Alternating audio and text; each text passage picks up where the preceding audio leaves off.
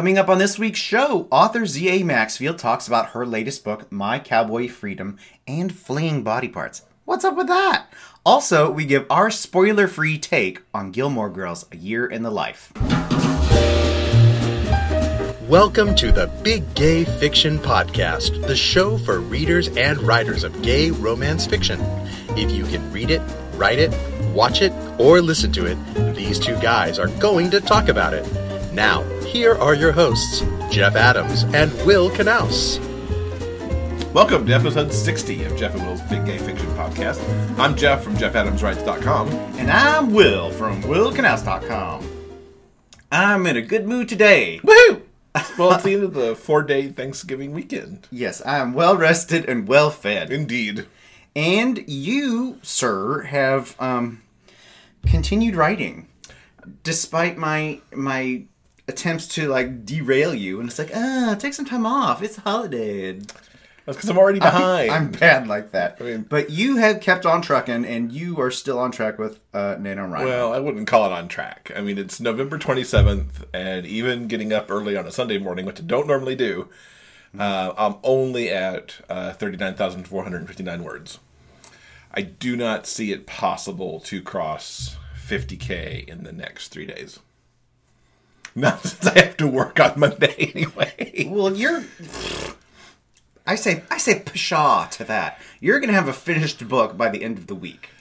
More than likely, yeah. The first draft of the book that we're working on will likely get to the conclusion by the end of the week. Mm-hmm. I do see that, and I see hitting the 50 by the end of the week as well. And the book will actually be a little over because the book had about 2,500 before Nano officially started. So it's not a bad thing. And to those of you who finished, congrats. I've seen many more people over the last few days finish up on Facebook.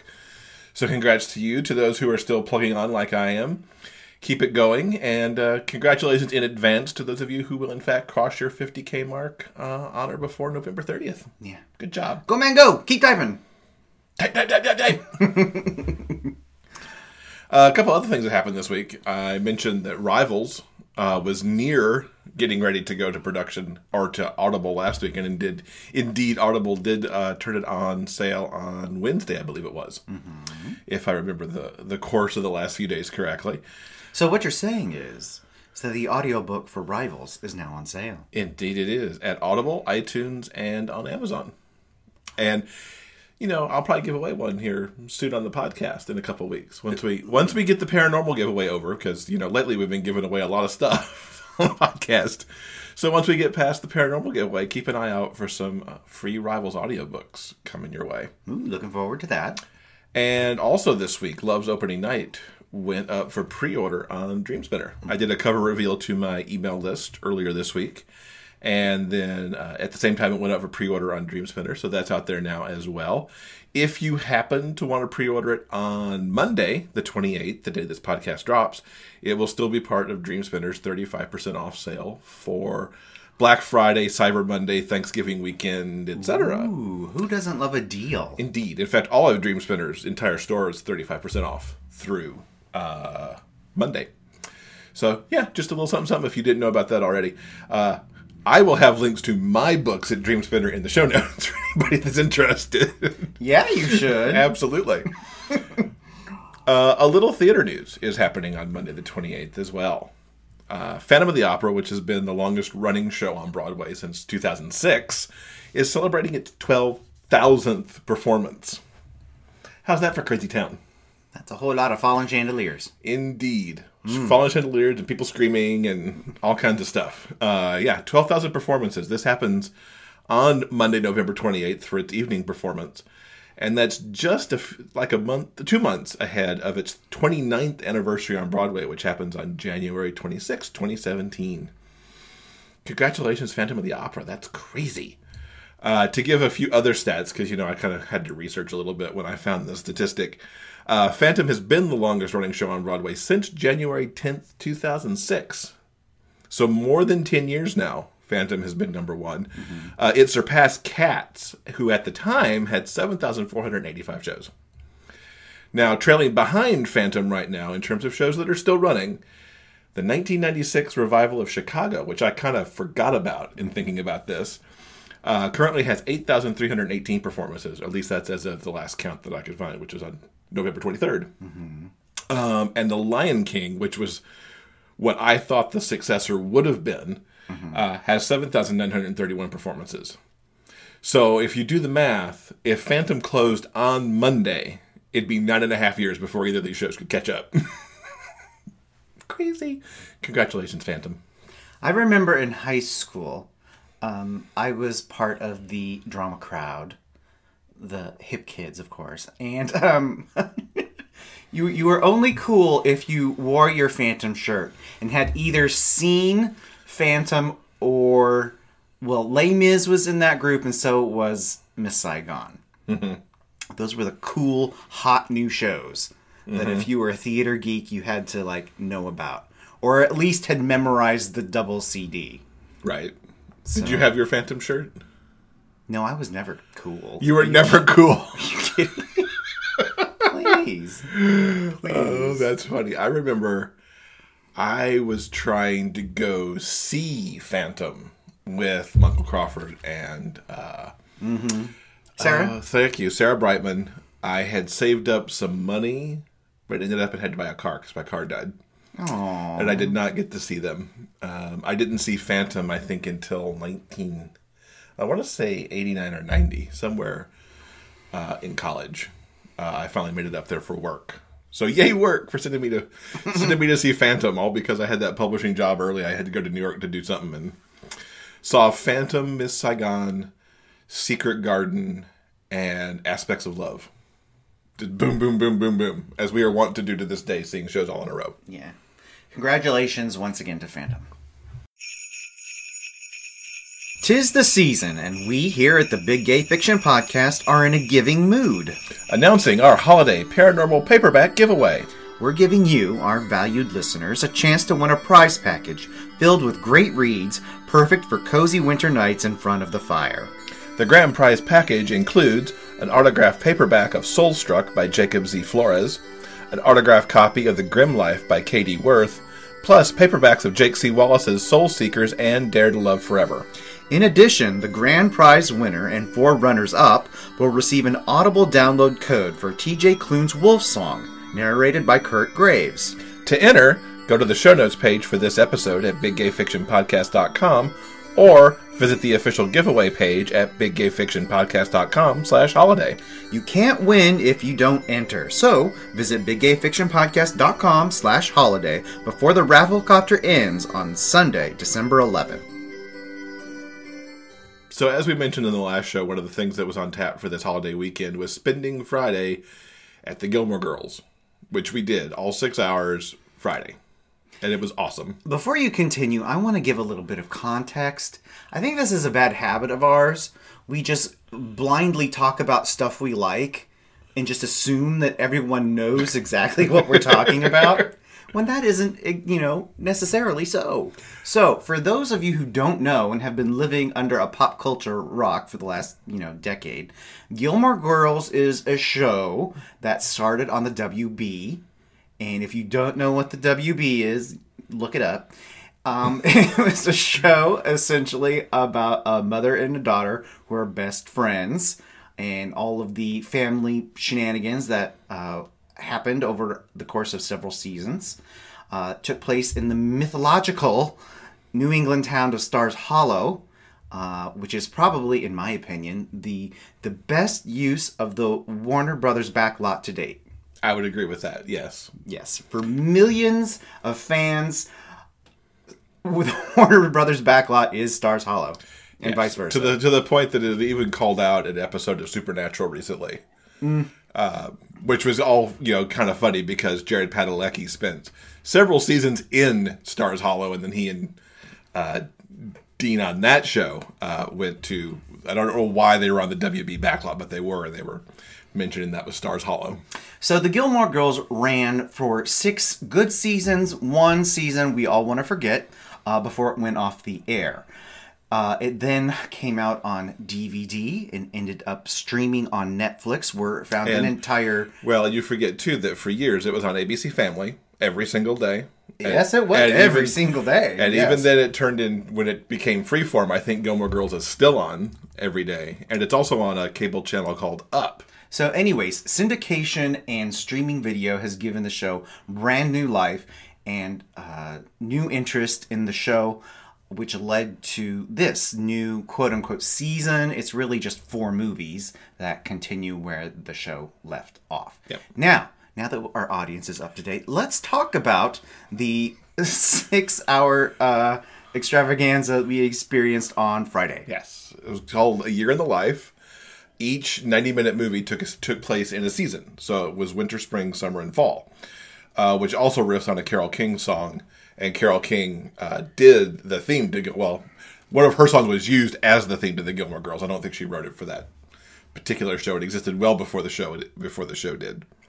I loved this. What could be the final episodes of Gilmore Girls ever. It's unknown if it's going to continue from here, but I relished these 6 hours of Gilmore Girls from start to finish. It was wonderful to come back, see where everybody had gone in 10 years since the show went off the air, to see Rory in her career and where it was going at the time, to come back and see Lorelai and the relationship that she'd finally made with Luke. And I don't think I'm giving spoilers here because all this was pretty much out there before the show ever started, if you were reading anything in the media. And it was great to see pretty much everybody come back for at least a minute or two of interaction throughout the series. And that even included Melissa McCarthy, who's gone on to, quite the movie career since the Gilmore Girls went off the air. I think my favorite... I was thrilled to see Dean back because I've always been Team Dean. And they had a really nice moment, I thought. I loved Paris. I think Paris probably had the best of any of the returning cast. And I also like where it wrapped up at the end. The final words into the final blackout. I know some people are annoyed that the series ended where it did, but if this is the end of the Gilmore Girls, I am perfectly happy with it. What are your thoughts, sir? My thoughts are these 4 movies essentially took the 3 Gilmore Girls, Emily, Lorelai, and Rory, and it sort of explored where they are in their lives now, 10 years after the original show ended, and all of them are in a state of flux.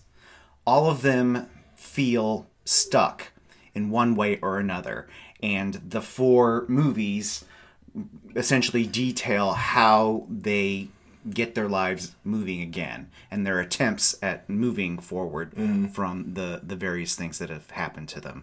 Of course, Emily is dealing with the death of Richard, and it takes four movies in some very interesting ways for her to get her life back on track. And Lorelai feels I think could be summed up as Lorelai is happy, but she's sort of in a rut. In a rut, or restless something. Yeah, restless is a very good word as she takes off on what is some sort of like the Reese Witherspoon Appalachian Trail, whatever that thing is. The wild thing. She does the wild thing in the 4th movie, which is ridiculous, but really, really funny. But really Lorelai, too, at the same time. Rory's career has sort of flatlined, and her life is a bit in a mess. Concerning the men in Rory's life, I do agree the short scene that Rory has with Dean is very nice, and it kind of puts a bow on their relationship. Jess does come back to Stars Hollow to help Luke get Liz and TJ out of a vegetable cult. Which is, of course, typical. That could be a movie on its own, probably. Of course, that's why he came back. So he has to, he talks to Rory and inspires Rory, looks longingly at Rory through a window, which is Jess's thing. He's really good at that, so that's what he does. And the boyfriend who gets the most screen time is, of course, my least favorite, Logan. He is still a rich douchebag after all these years, living in Paris, and Rory... London. London? London. They also make out in Paris, too, don't they? No. Oh. They talk about having gone to Paris, but they don't go to Paris. Oh, okay. Well, whatever. Logan is still a douche, but he's a really hot douche. Those years he spent on The Good Wife did him good. Yeah. He's ripped. Good on you, Logan, but I still hate you. I mentioned to Jeff, I hated the Life and Death Brigade stuff. To me, that was like being in a Baz Luhrmann movie all of a sudden. It was stupid back in the day. It's still stupid now. So, hardcore fans are going to watch the entire thing. But if you wanted to, fast forward through the Life and Death Brigade stuff, it wouldn't harm the narrative at all. That's very true. I adored Paris's return. Mm-hmm. It was weird and strange and absolutely hilarious. Paris is now the head of a surrogacy clinic. Now you're borderlining on spoiler material here. No, but this is... it's just really, really funny because of course she's the head of a surrogacy clinic. Of course she is. That makes perfect sense. And she and Rory go back to Chilton, where that's hysterical. Where Paris fleetingly sees an old flame and has a complete Paris meltdown, which Paris is excellent at. She always has been. Yeah. It's really, really funny, including a run-in with Francie. Which is just... I love Paris to death, and I think the show did right by her. Yeah. As for the final 4 words, for me personally, it was like, meh, whatever, If that's, Amy Sherman Palladino, if that's your bag and that's what you want to do, then, good on you. I will say, to throw in that, because I didn't mention this in mine, I think episode 2...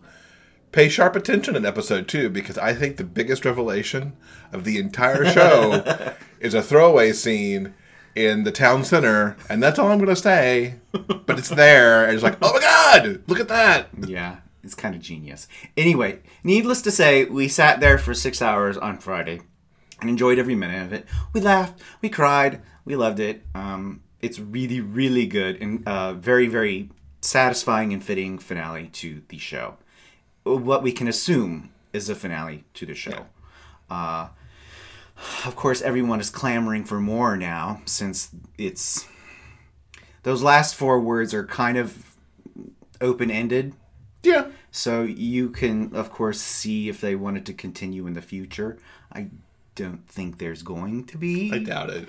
But I think this was the perfect thing to happen at the perfect moment when they could get everybody together. Yeah, that's true. And, spend some time on the Warner Brothers lot and shoot this stuff around everybody's rather busy schedule. Yeah. So, kudos, thumbs up. Gilmore Girls, A Year in the Life. Watch it. Yeah. Want to be among the first to know what's coming up on the Big Gay Fiction Podcast?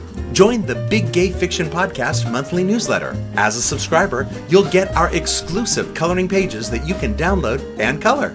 You can even send us your artistic creations and we'll display them in our online gallery. Go to biggayfictionpodcast.com and sign up on the homepage. So, not too long ago, you had the chance to sit down with Z.A. Maxfield, or Zam, as her fans like to call her. You got to interview her, talk to her about her latest release, and really kind of get into her history, how she started writing, her journey as a writer. It's a really good interview. I had a chance to sit down and listen to it with you, and kudos, you did a really good job. Thank you. Okay. I think you're all going to enjoy it. Let's have a listen right now. So I'm very excited today to welcome Z.A. Maxfield to the podcast. Z.A., or Zam as she's known, started writing in 2007 on a dare from her children. Pathologically disorganized and perennially optimistic, she writes as much as she can, reads as much as she dares, and enjoys her time with her family and friends. 3 things reverberate throughout her stories: unconditional love, redemption, and the belief that miracles happen when we least expect them. Welcome, Zam. So happy you're here. Hi, good to be here. Thank you for inviting me. So, well, we had to have you on since you've got a new book coming out this month, My Yeah. Cowboy Freedom. Yes, another cowboy book. It'll be the fifth in the My Cowboy series. So tell us what this one's about and how it fits into the series.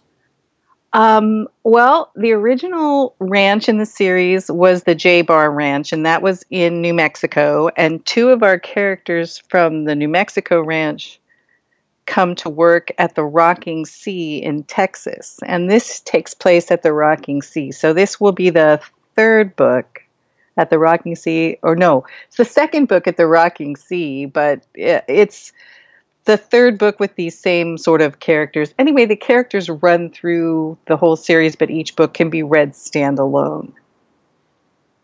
Okay, and what's happening in Cowboy Freedom?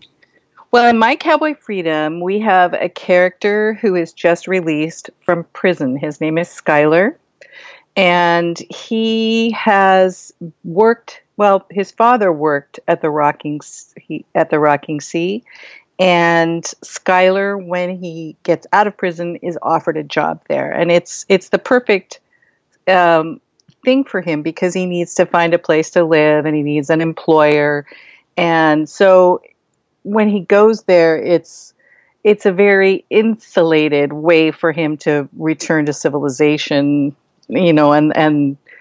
and also he really aspires to be a cowboy. It's been a dream. It's a long dream of his. So going back there means everything to him. Mm-hmm. What was your inspiration behind the cowboy books? Well, I think just that sense of open space, maybe.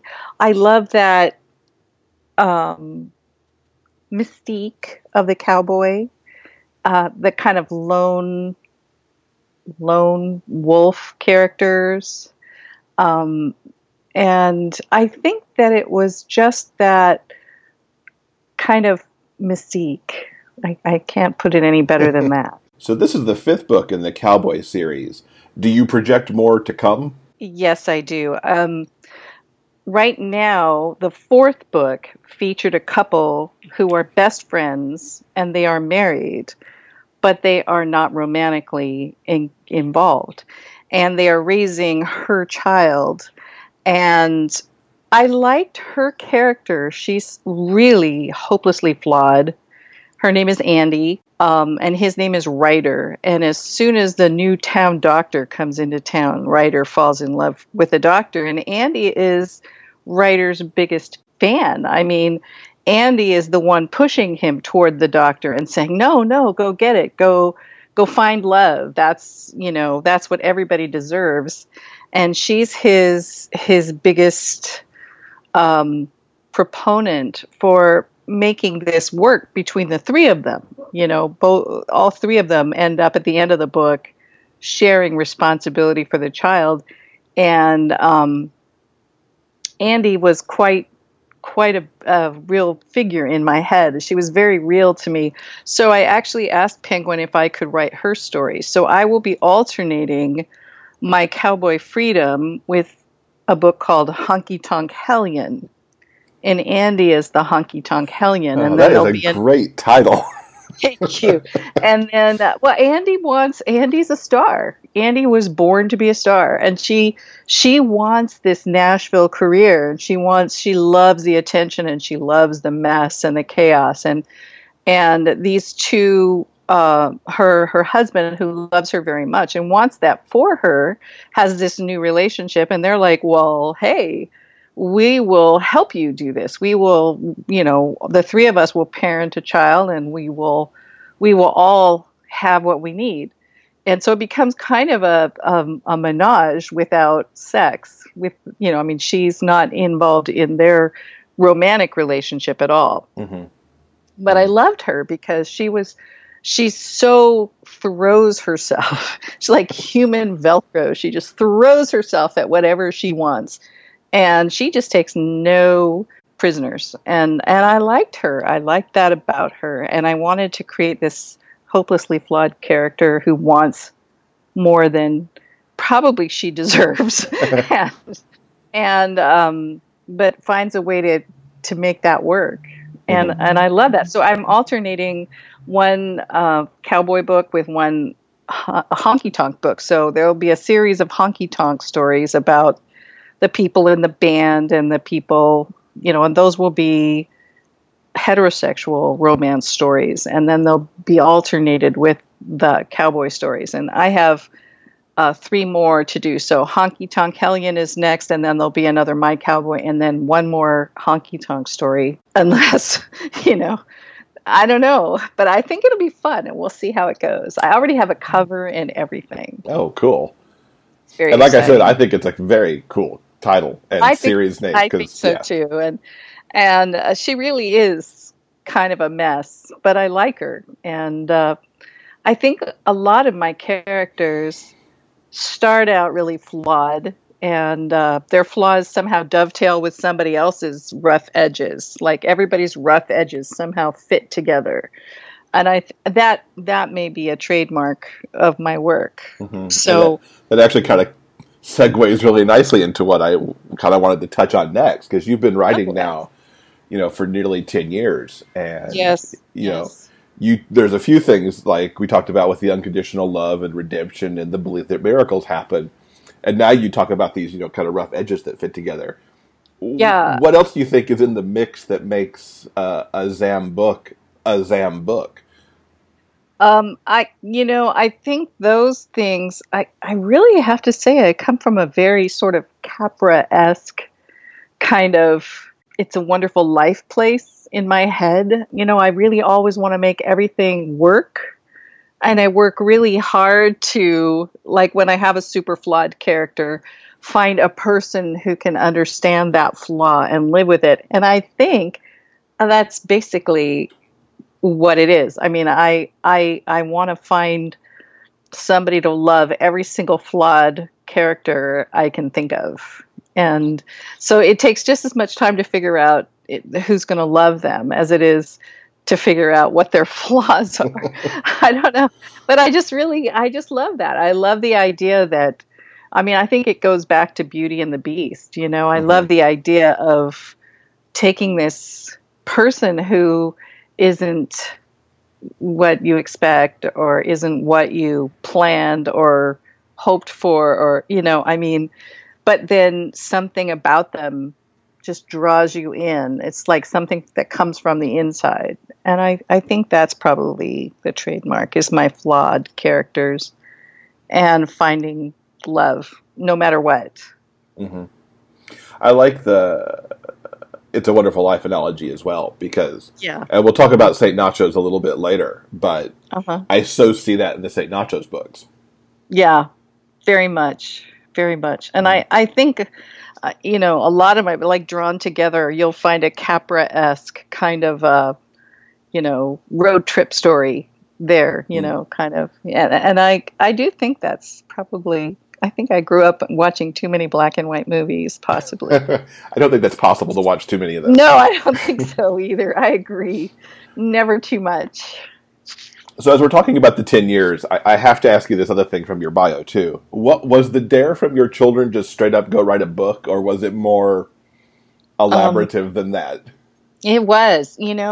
How you give your kids, you sit them all down, their little shiny faces at dinner table or whatever, and you say to them, well, let me tell you, you can be anything you want to be, but you have to, be reasonable about how you qualify that. And my thing is that you can do anything you want to do, right? You can be a working actor, but you might not be Tom Cruise. You might not be a $20 million a picture working actor, but almost anybody could be a working actor.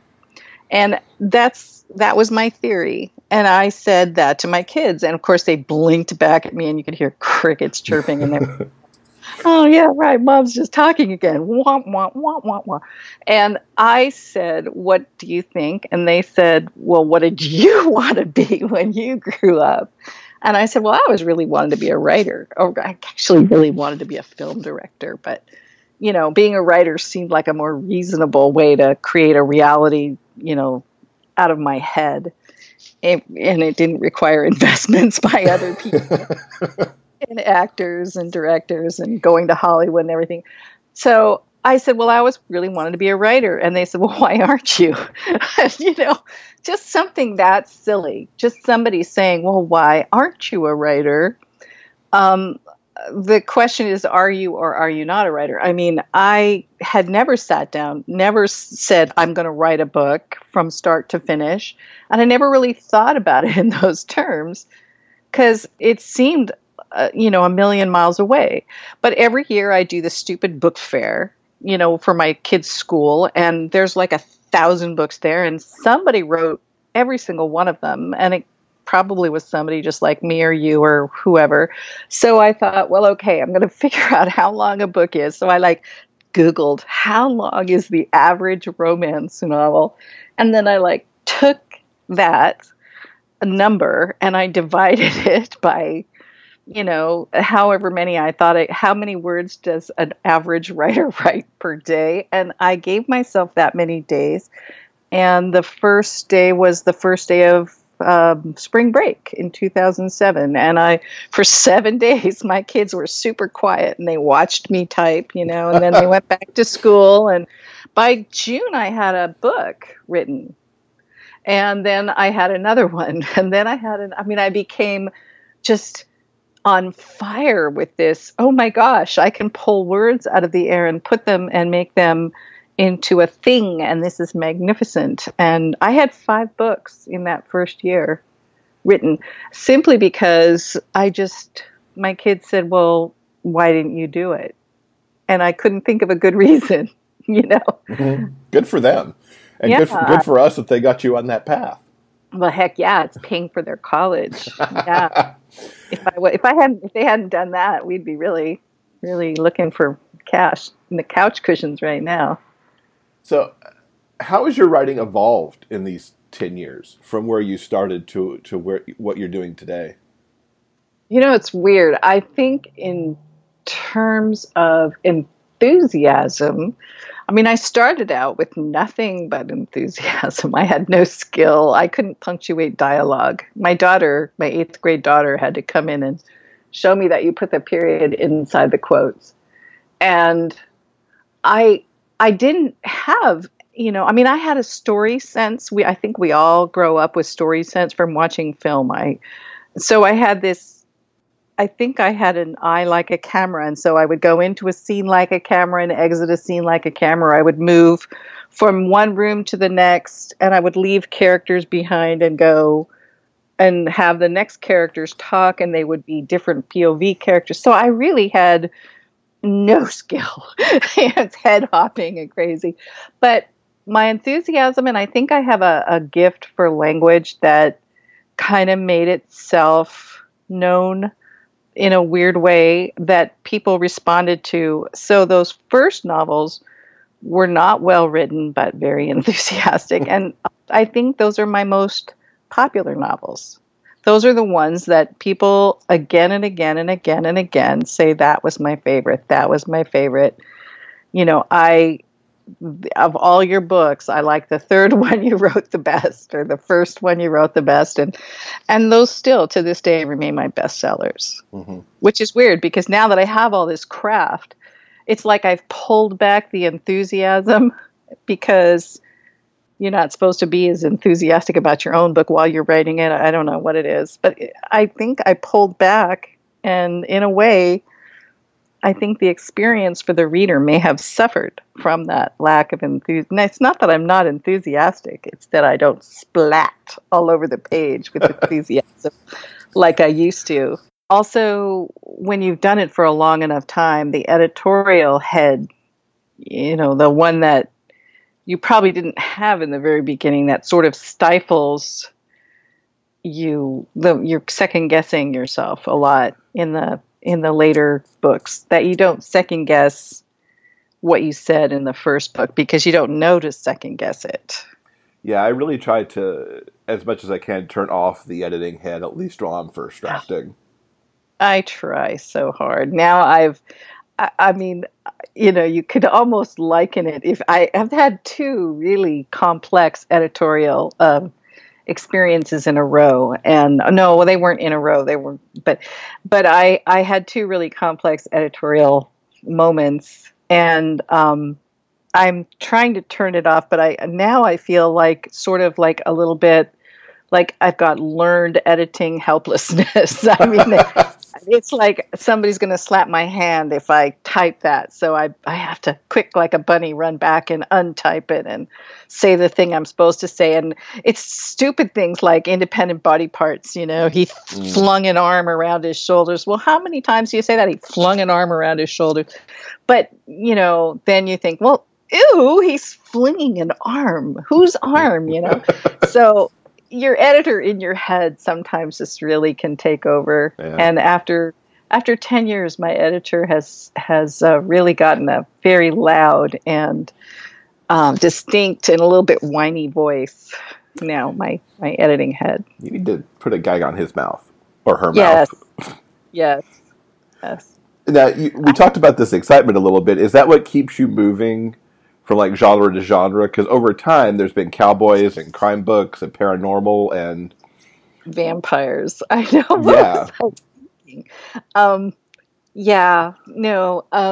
What keeps me moving?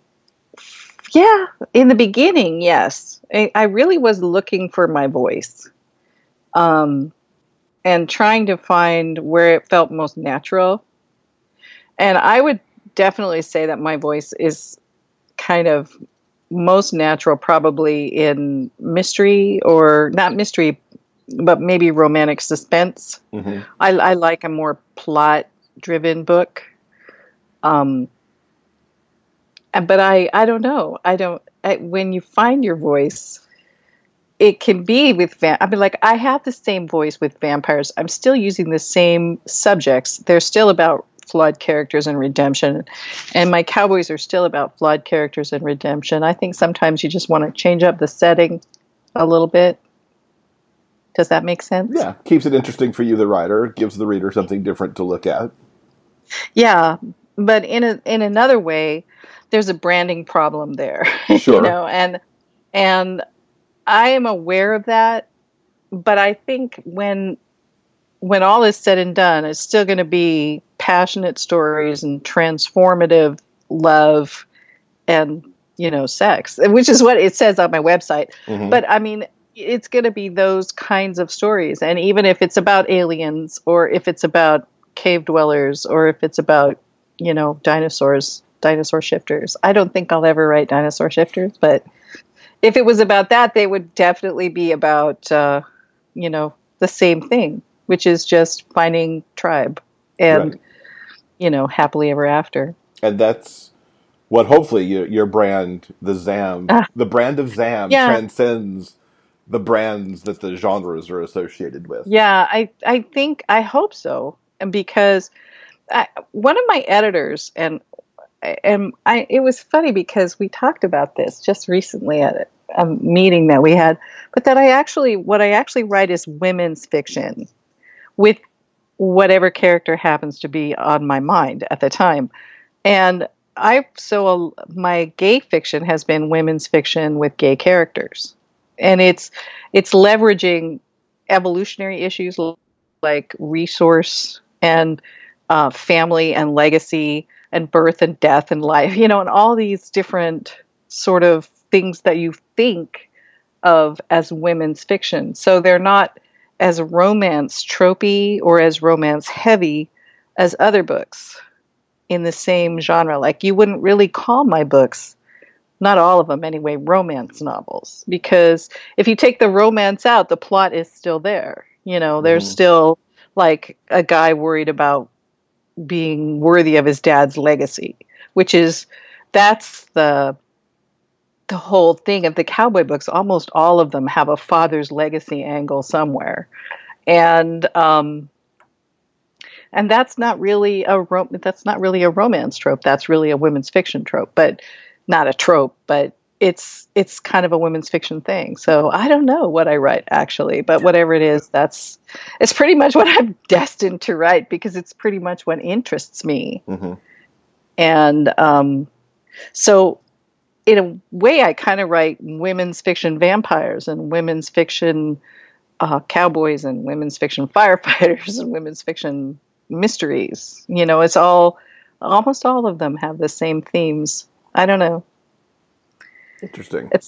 Yeah. I mean, don't you feel like a lot of the times we're feeling our way around blind, like what I'm going to write next and what is important to me today, and do I have something that I want to say specifically or not? I mean, exactly. You've got there's all the talk these days about, right to market. Right. But they always come back and temper it with, you've got to write what you're passionate about too. Your strength. Because, if I was going to go off and write, whatever's hot right now, Right. Well, that might not excite me as much as what I'm doing. Exactly. And first, and inevitably, whatever's hot right now, this very minute, by the time you write something and they can get it to market, it's not going to be hot anymore. So, like my wheelhouse has got to be family relationships, I think that's maybe right where I live. And, so, I think I could write in any genre but that would still be that's my sweet spot, if there is a sweet spot, I think. But I don't know. I think it seems to be a continuing theme that I cannot put away. So I have never exhausted it yet. Yeah. Over your 10 years, you've been with a number of types of publisher. You mentioned, of course, that the My Cowboy books are with Penguin, so you're kind of big five there. Berkley Intermix is You've worked with publishers within the gay romance genre, and you've also self-published. Yeah. What's your process for deciding where this work goes? My agent is the one that suggested the Cowboys for Berkley, because I think she had relationships there and she kind of knew that they were on the cusp of thinking outside the box a little bit. And so that's how that happened. I probably never aspired to say, in fact, it was kind of funny because it was still really a fairly rough draft. And I sent it to my agent I asked her if she had any ideas, if there were plot holes or whatever. And she just sent it on, And I said, oh my God, that was the first draft. Don't say that. Yeah. I'm like, wow. But, the idea of cowboys is a very strong one. So like cowboys and firefighters and men in suits, there's like a romance hero pantheon kind of, and cowboys are definitely right up there with, but it's weird because my cowboys aren't very cowboy like. And, but yeah, it's like, I knew nothing, going in. I'm such a city girl. For me to write cowboys was like, oh gosh, this is a straight up learning curve. Okay, so this is straw and this is hay and this is which, and so I don't know. I don't even remember the question now. Isn't that terrible? What was that? It was about publishing. Well, and I've worked with Lucid and Carina and Riptide and MLR Press. I have a free short story with Dreamspinner, so I'm actually on their roster, but I'm not. And I would write for any of these presses. They're just wonderful people. And Samhain, and they have really been terrific to work with. Everybody has been. So I enjoy working with indie presses because of the speed with which, they're very nimble, and I like working with Berkley because it's getting my name out in a way with distribution channels, lots to libraries that you wouldn't have the opportunity to get through to with indie publishing. And then the ones that I self-pub are generally books that I've gotten back from contracts that have come back to me. And so I have never actually self-pubbed first. And that's next. But I have to figure out the actual book or the series and get myself the editing and everything and have all that in place. And so I have not done a self-pub first title. And I think that's probably what you're talking about. And I'm interested in it. I think that if I were going to self-publish, I would write 3 and have them in the pocket first before I put the first one out. And I would put them out very close together and have that be kind of a thing. And so self-publishing is different than, but it is also nimble, and you can manipulate how you put each volume of the series out and make it really enticing and fun. And I think that's next. That's for after my cowboy books are done, because I have 5 books. I think I have 5 books under contract still until the end of 2017, and then I might consider doing an actual self-published series. But I do think in the future, if I do, we'll probably talk about this later, but if I do go back to St. Nacho's, those will be self-published. Which would make sense, since St. Nacho's, when you re-released them, all came out under your own banner. What do you think of those pretty new covers? They were so pretty. So gorgeous. Aren't they gorgeous? Do they say romance to you? Or I was a little concerned that they say lonely man, and I always think when I see a lonely man on the book cover, my first thought is who's his boyfriend going to be? But I don't know. Maybe other people just see travel story or something. I don't know. I may approach it wrong, since I've read them, and I can look at those covers and go, wow, that just fits that story perfectly. Oh my goodness. Those were such beautiful covers by Fiona Jade Media, and it was just marvelous. I mean, if you were going to put a movie poster for those, I could just, see that. She just did a beautiful job on those. They were stunning. They were so stunning. And she's done all of my audiobook covers that I've had her do. That the Audible bought several titles, and I had to have audiobook covers made. And so when she did the audiobook covers, I had her do the regular covers too, because I said, whenever those come back to me, they are going up with those covers. They are so beautiful. She did a beautiful job. So let's actually talk St. Nacho's a little bit. Okay. As you well know, that's like my favorite series of yours. Yes. Oh, thank you so much. Again, that's one of my first, and I think the enthusiasm and maybe it's a kind of an enthusiastic lack of craftsmanship, but I think I took more chances back in the day than I do now. Well, you certainly, set up the mystical type town. I mean, there's nothing paranormal there that's really happening, right? But there's this feel of this town that you just want to go and live there because of the people and the vibe of it. I mean, the only thing I could think to equate it to is like, I wouldn't mind going to live in Stars Hollow to hang out with the Gilmore Girls and go to Luke's, right? Yes, exactly. I was, when I was writing it, I was reminded of Brigadoon too. Like it's a place that is kind of invisible unless you need it. Sure. Yeah. That you would just drive right past it and you wouldn't even think about it unless you needed it. And I think that's the idea that I started with going in. And so my most fun one was to create a character who didn't need it, didn't get it, didn't want to be drawn into it. And when I did the Book of Daniel, I mean, he ends up living just on the other side of the road from it. He can't even move into St. Nacho's. Right. It's like he's Moses and he gets just this close and no closer, I'm fine right here. Yeah, exactly. He doesn't want to be subsumed by it. I can go to dinner over there, but I can't live in it. Exactly. That's where my firefighter boyfriend works. Yeah, I know. That was fun, and I had fun writing those very much. And I think I really do want to go back, but I have to be in that mindset. And sometimes it's hard when you're a writer to go back.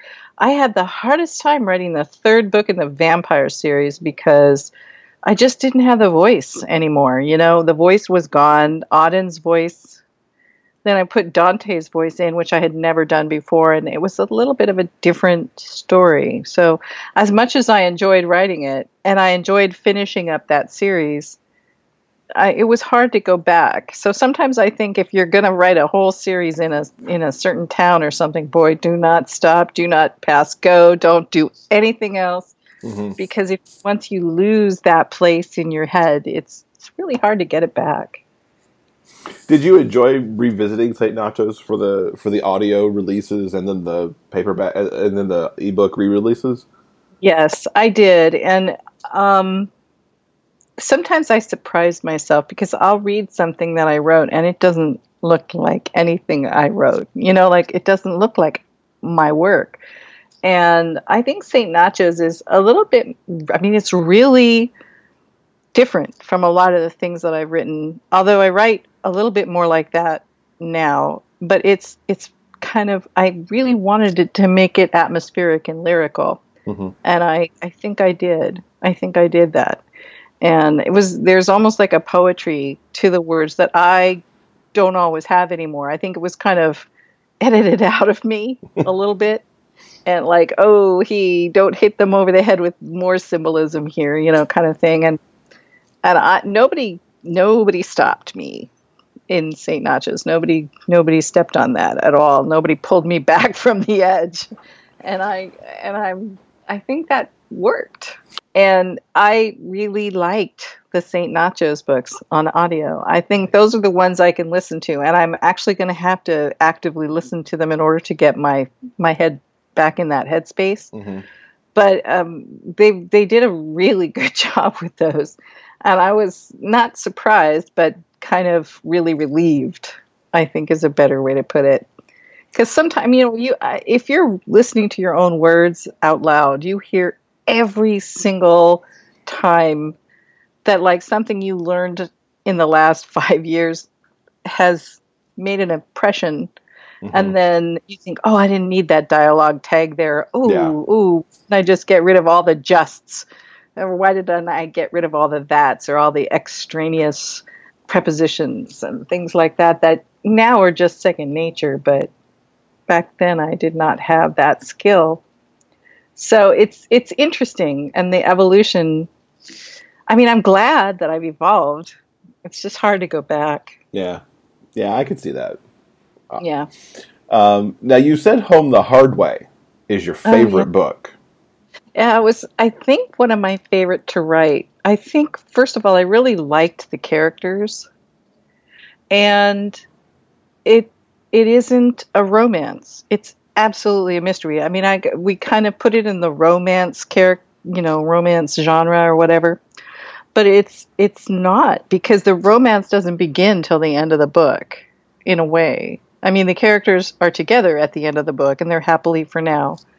But they're not having a romance. They're having some sex, and they're having a relationship, and it's evolving into a romance. But it is, based on a whole bunch of different things that are not very romantic. And so at the end of the book, I guess I really liked the characters. I loved how they interacted. I want to write more with them in it. And I would say it is probably one of the best written books I've ever, I think I did a good job of writing that one. Like, if I look at it skill-wise, possibly it might be. But I don't know. Because people love it or they hate it. It's been it's kind of controversial in the sense that people did not expect any BDSM from me and any, bondage, or it was really just bondage. It wasn't pain or humiliation. But I don't think people expected that from me. And it was quite a shock for a lot of people. So, but I go where the character goes. Right. I don't sit down to write a BDSM novel, but if my character needs to be bound to feel safe, then I'm going to find them somebody to do that, Right. kind of thing. And I think that's what happened in that book. When I created a character who was really feeling like he was in free fall. So he needed to be contained in a lot of ways. I just thought it worked, but some people, I don't know. It worked for me. And that's all you can do. guess, and then you put it out there and see what happens. Right, and that's what you hope for. You hope that when you're done with the book, you're proud of it, and then you have to walk away from it because it has a life of its own. I used to say when I first started, if 13 different people read my book, they've read 13 different books, because it's like what they bring to the table is different than what I bring to the table. It's very collaborative.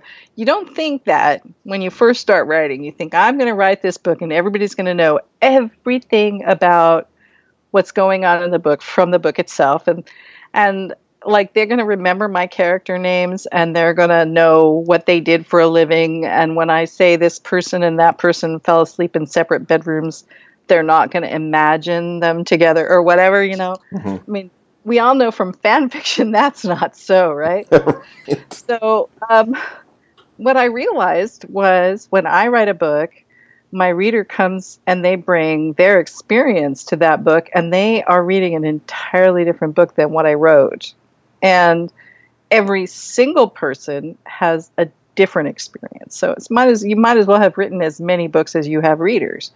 And as soon as I realized that, I thought, well, okay, today I can let this book go and just be whatever it is to whomever, because I don't have control over that part of it. The only part I have control over is the part that I do. And that's the fun part for me. So the rest is just it's time for me to start writing another book. It's not about once it's out there. I know I sound like that song. Did you ever hear about the song Tom Lehrer sings about Werner von Braun? He says, once they go up, who cares where they go down? I don't know. It's about rockets. And I thought that's how I have to be with my books. I mean, I have to have the best experience that I can possibly have while I'm writing it, because that will translate to the reader. And I have to love everything about it because that will translate to the reader. But then the rest is not up to me anymore. Mm-hmm. Yeah, totally agree on that. Want to get out there for folks. What's coming up for you in 2017? You mentioned obviously more Cowboys. Right. And because of what's under contract, anything else that you can throw out there for what we can look for? I have the Home the Hard Way sequel. And I have the sequel to Hell on Wheels. And you guys, I mean, oh my goodness. If anybody liked Nash from Hell on Wheels, this is Healy's story. Healy is Nash's identical twin. And I mean, he was there in the Hell on Wheels book. And that's one of the Blue Water Bay series from Riptide. And he was part of that book, but now he gets his own book and he's got his own adventures. So that will be coming out hopefully sometime in the spring. And that's it. But I think that's like 6 books or 4 or 5 books. Anyway, lots of books coming out. So, but I just have to get cracking and write them and get them edited and get them out. Awesome. And what's the best way for people to keep up with you online so they can find all this stuff out as those books release? Well, I'm zamaxfield.com, and I'm also on Facebook and Twitter, and I have the Z.A. Maxfield author page on Facebook, and I also have a newsletter, and we call ourselves Club Zam. And the sign-ups for that are on my website, and they're all over. They're pop-ups, and they're you know how we do. We try and snag you, and we offer you the opportunity to join Club Zam. And I don't spam a lot because, frankly, I don't have a lot of time to write newsletters. I'm so busy trying to write books. But I do put out newsletter information, and I'm happy to have people just send me an email at zamaxfield@zamaxfield.com. Awesome. We will link up to your website and all the books and everything that we talked about in our show notes. Thank you so much for being on the podcast. It's been great to have you on and finally get to talk about your books. Well, and it's been a blast talking to you too. I can't thank Zam enough for taking some time and talking to me for what went on for about an hour. That was kind of distilled down from some of the nuttiness that we had going on in that interview. She's a great writer. I can highly encourage you to pick up the St. Nacho stuff, and everything will be linked up in the show notes. You can go find her books if if you're unfamiliar with her work, or if you just need to catch up on some. Cool. I think that's going to do it for this week's episode. Coming up next week in episode 61, we have Lex Chase, and she'll be here to talk about her entry in the Dreamspun States of Love series. Yeah, we'll see you next week. Have a good one. For detailed show notes and the complete episode backlist, go to biggayfictionpodcast.com. New episodes are available every Monday on all major podcast distributors and YouTube. Thanks for listening. We'll see you next week.